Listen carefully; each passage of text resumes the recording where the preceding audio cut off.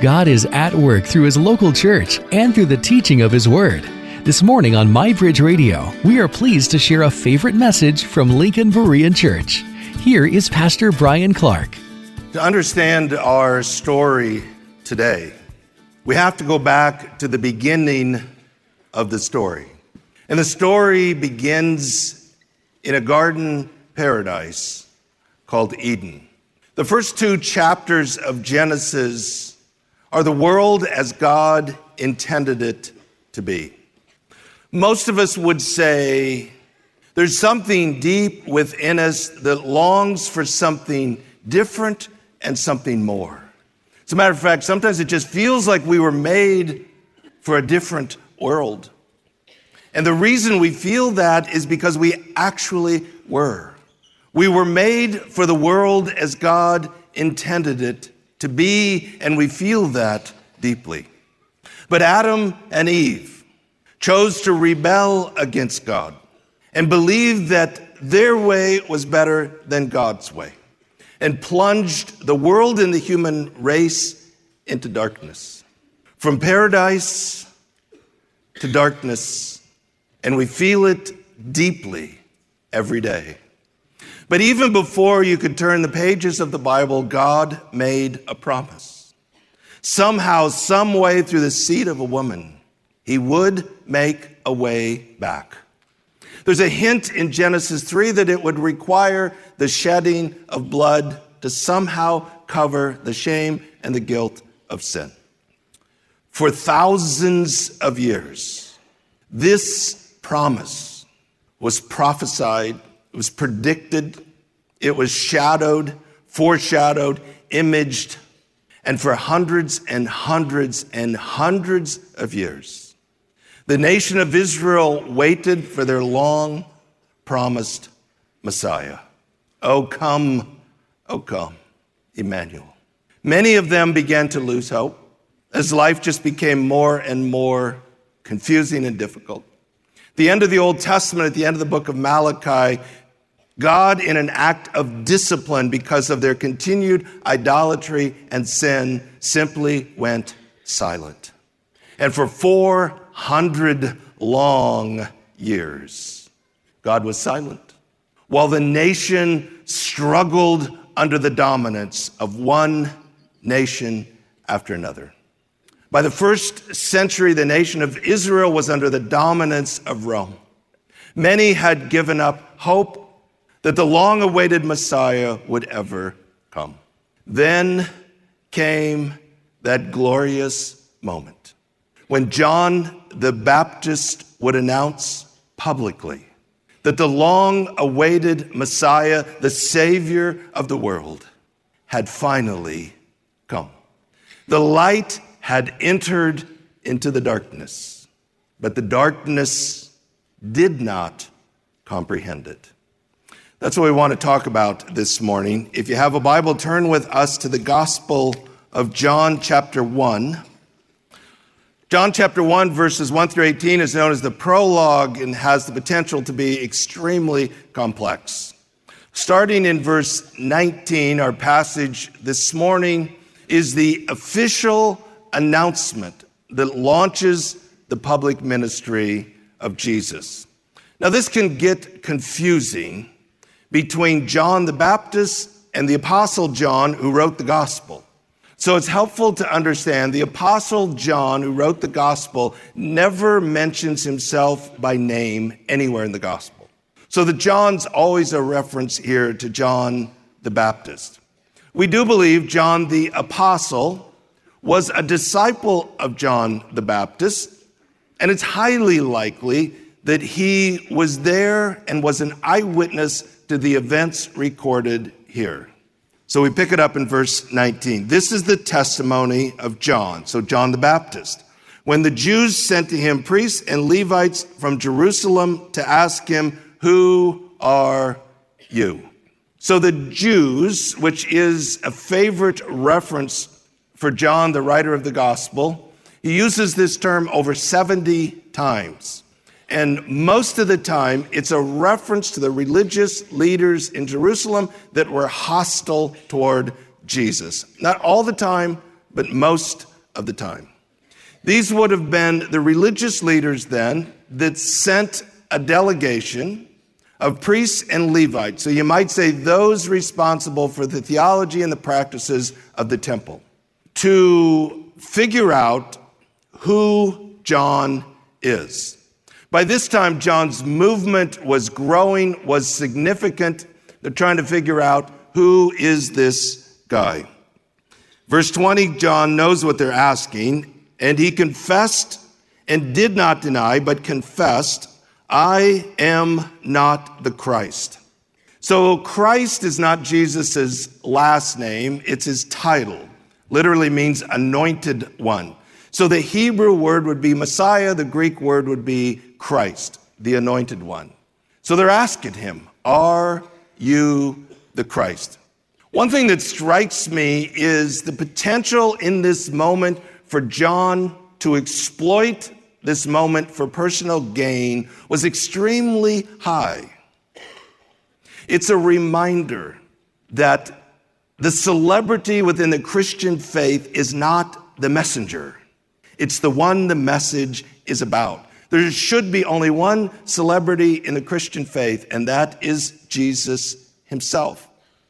The reason verse 20 reads so clumsily is because John is doubly emphatic. I am not the Christ. They asked him, what then? Are you Elijah? And he said, I am not. Are you the prophet? And he answered, no. So 3 questions. Are you the Christ? I am not the Christ. The Jews believed that Elijah would come back as a forerunner to the Messiah. So that's what they're asking. I am not. They also believe from Deuteronomy that a prophet like Moses would come. So that's why they're asking that. And the answer is no. Now notice each answer gets progressively shorter. The technique is to communicate to us that John the Baptist is getting frustrated with their questions. I am not the Christ. I am not, no. Which leads to a logical follow-up question. Then they said to him, who are you? So that we may give an answer to those who sent us. What do you say about yourself? That's a reasonable question. This delegation has to go back to those who sent them with an answer. So they're asking John, give us an answer. Who are you? Verse 23, he said, I am a voice of one crying in the wilderness, make straight the way of the Lord, as Isaiah the prophet said. So he quotes from Isaiah chapter 40, verse 3, and identifies himself as the voice.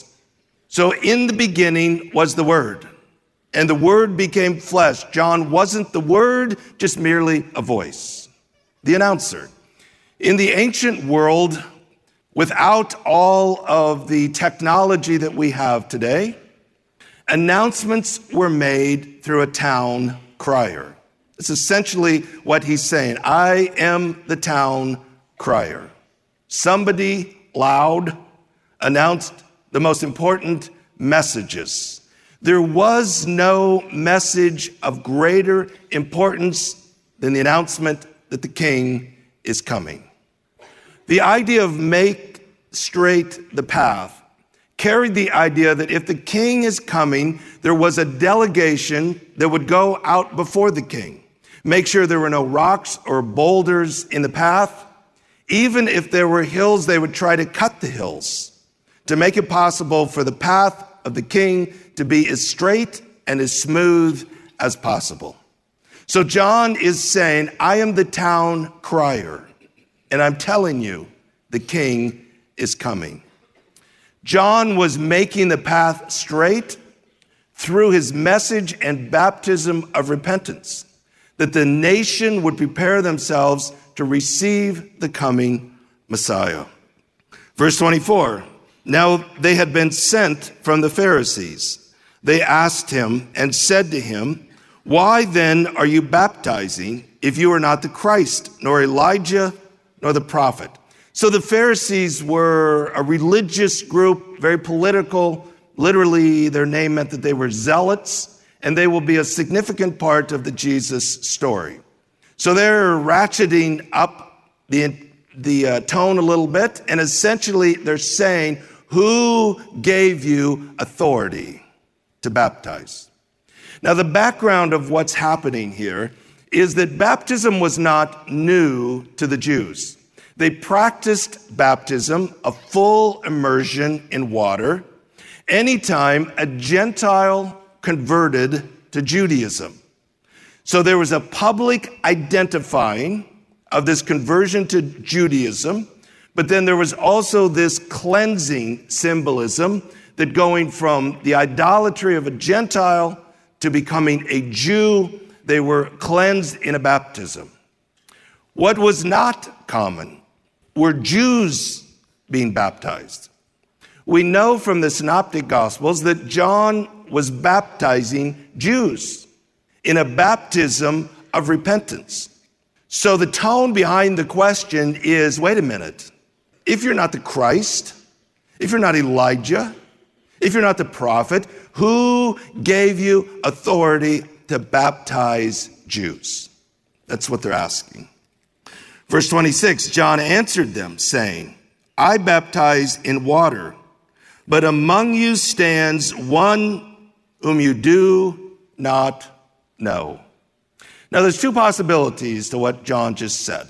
One, which is likely, there would have been a large crowd, and what John is actually saying is the long-awaited Messiah, the one we've been looking for. He's actually right here with us, and you don't even know it. The other option is just more general, that he's been walking among us, and you didn't even know it. Now stop and think about this for a minute. For hundreds and hundreds and hundreds of years, the nation has agonized over their longing for the promised Messiah. In that moment, people were filled with despair, with hopelessness, with pain, with suffering, many of them struggling to believe God would ever keep his promise. In that moment, there were the lame, there were the blind, there were the sick. Think about all the people in the Gospels who will encounter Jesus and their lives will be changed forever. In that moment, they had no idea that after hundreds and hundreds and hundreds of years, the one whom they had longed for that would rock their world was standing among them. They just didn't know it. Many of them would not receive him, but some would, and their lives would be changed forever. I want you to hold on to that, because at the end, I want to come back to that, because I think the same thing can be true today. Verse 27, it is he who comes after me, the thong of whose sandal I am not worthy to untie. These things took place in Bethany beyond the Jordan, where John was baptizing. So the background to what John just said is that in the first century, when someone was entering a dwelling, their thong or strap of their sandal was to be untied, and their feet would be washed before they entered the dwelling.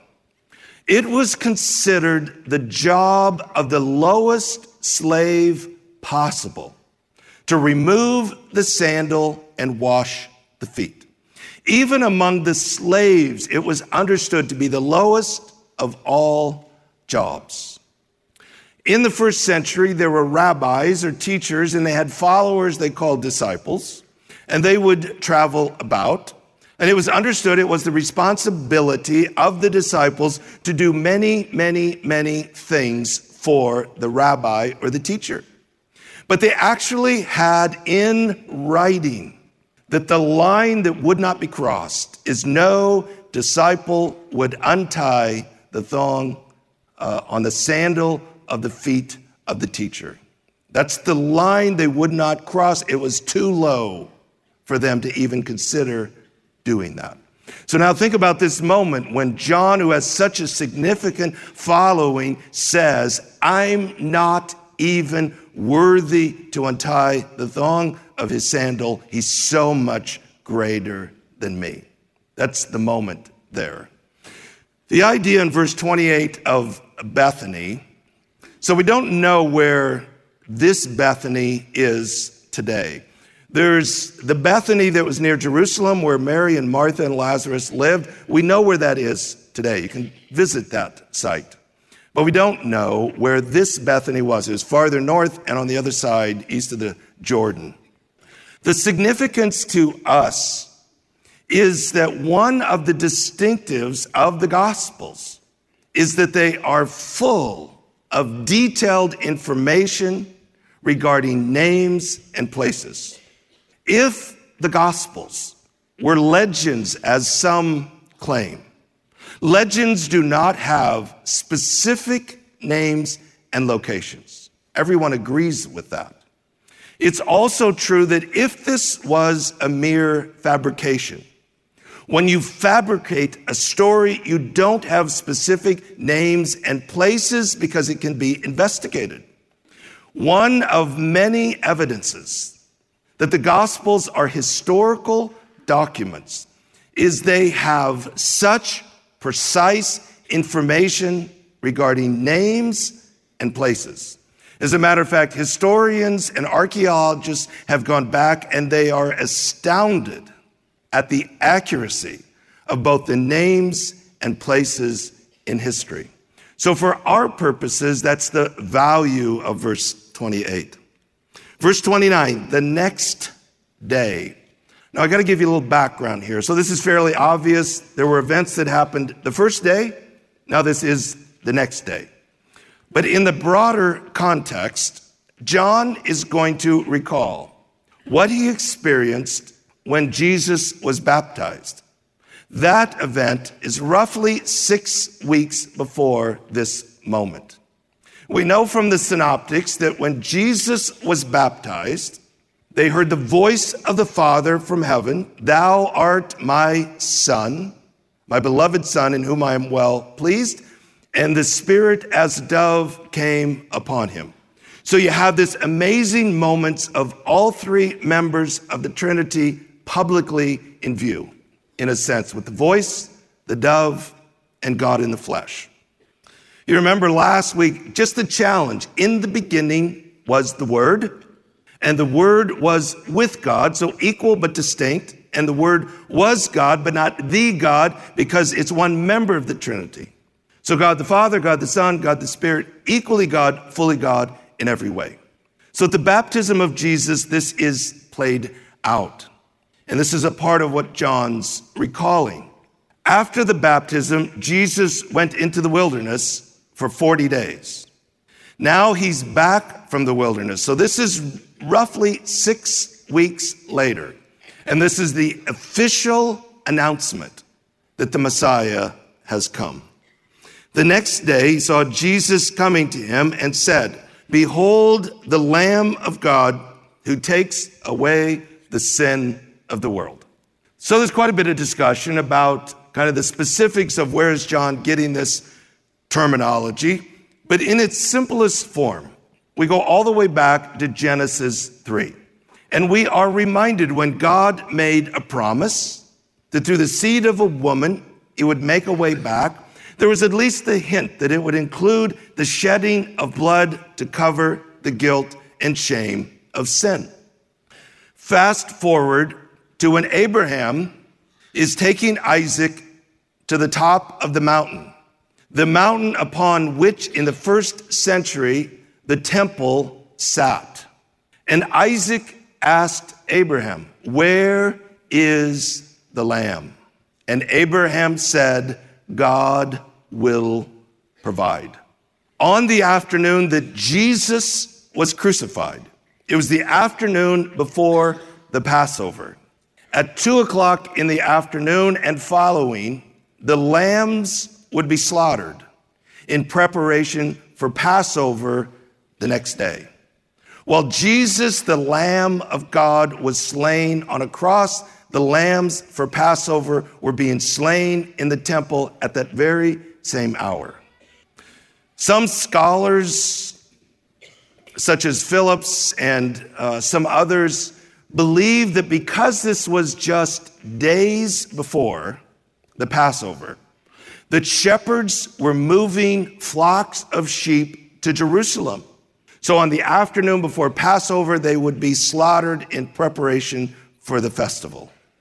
So it is likely that the backdrop to John the Baptist's statement was with sheep visibly coming through and making noise. And in that context, John the Baptist declares that this is the Christ, the Lamb of God, who comes to take away the sin of the world. This made clear the mission was that his blood would be shed in order to deal with the problem of sin.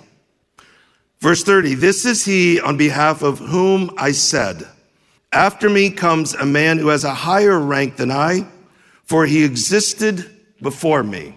This is a repeat of verse 15. So even though John the Baptist is older, he again is saying Jesus existed before him. He's referring to what we call the pre-incarnate Christ, that Jesus existed before his birth as the eternal Word of God, the eternal Son of God. It's confirmation again, this is the eternal Son of God who has now taken on human flesh. Verse 31, I did not recognize him, but so that he might be manifested to Israel, I came baptizing in water. John testified saying, I have seen the Spirit descending as a dove out of heaven, and he remained upon him. I did not recognize him, but he who sent me to baptize in water said to me, he upon whom you see the Spirit descending and remaining upon him, this is the one who baptizes in the Holy Spirit. So what does John mean when he says, I did not recognize him? It's highly unlikely he's saying that he was a stranger. You remember Mary, the mother of Jesus, Elizabeth, the mother of John the Baptist, were relatives. So they were family. You remember John the Baptist's father was a priest, so at least the family name would have been known among the priests. Mary and Jesus lived up north in Galilee, in Nazareth, and Elizabeth and John lived south around Jerusalem. So they lived apart, but they would have come together in Jerusalem time and time again around the different feasts and celebrations. So it's unimaginable that they wouldn't have come together and known each other. What John is saying is he did not recognize Jesus as the Messiah. Now stop and think about this. How hard would it be to get your mind around the fact that your cousin is God in the flesh, the long-awaited Messiah? So that's what John is saying. He did not understand that. He did not know that Jesus was the Messiah. He came to baptize in water in order to prepare the way. But the one who called him to baptize in water, meaning God, had said to him, when you see the Spirit of God come from heaven as a dove and land on him and remain on him, that will be the sign this is the one. So that is what John is reflecting. It was in that moment in the baptism when the Father spoke and the Spirit descended as a dove and remained on him that he realized this is the long-awaited Messiah. John was clear. His baptism was nothing more than a baptism of water. It was merely symbolic, with no real power to change a life. But the one whom he was announcing would be the one who would baptize in the Spirit. He would be the one who would have the power to recreate, to regenerate, to cause one to be born again. to radically change a life from the inside out.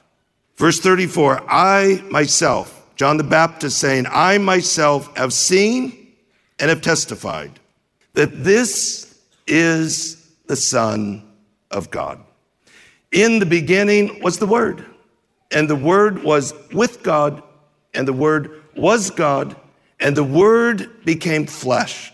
But after 30 years, this is the glorious moment where publicly John testifies that this one standing before us is the eternal Son of God in the flesh.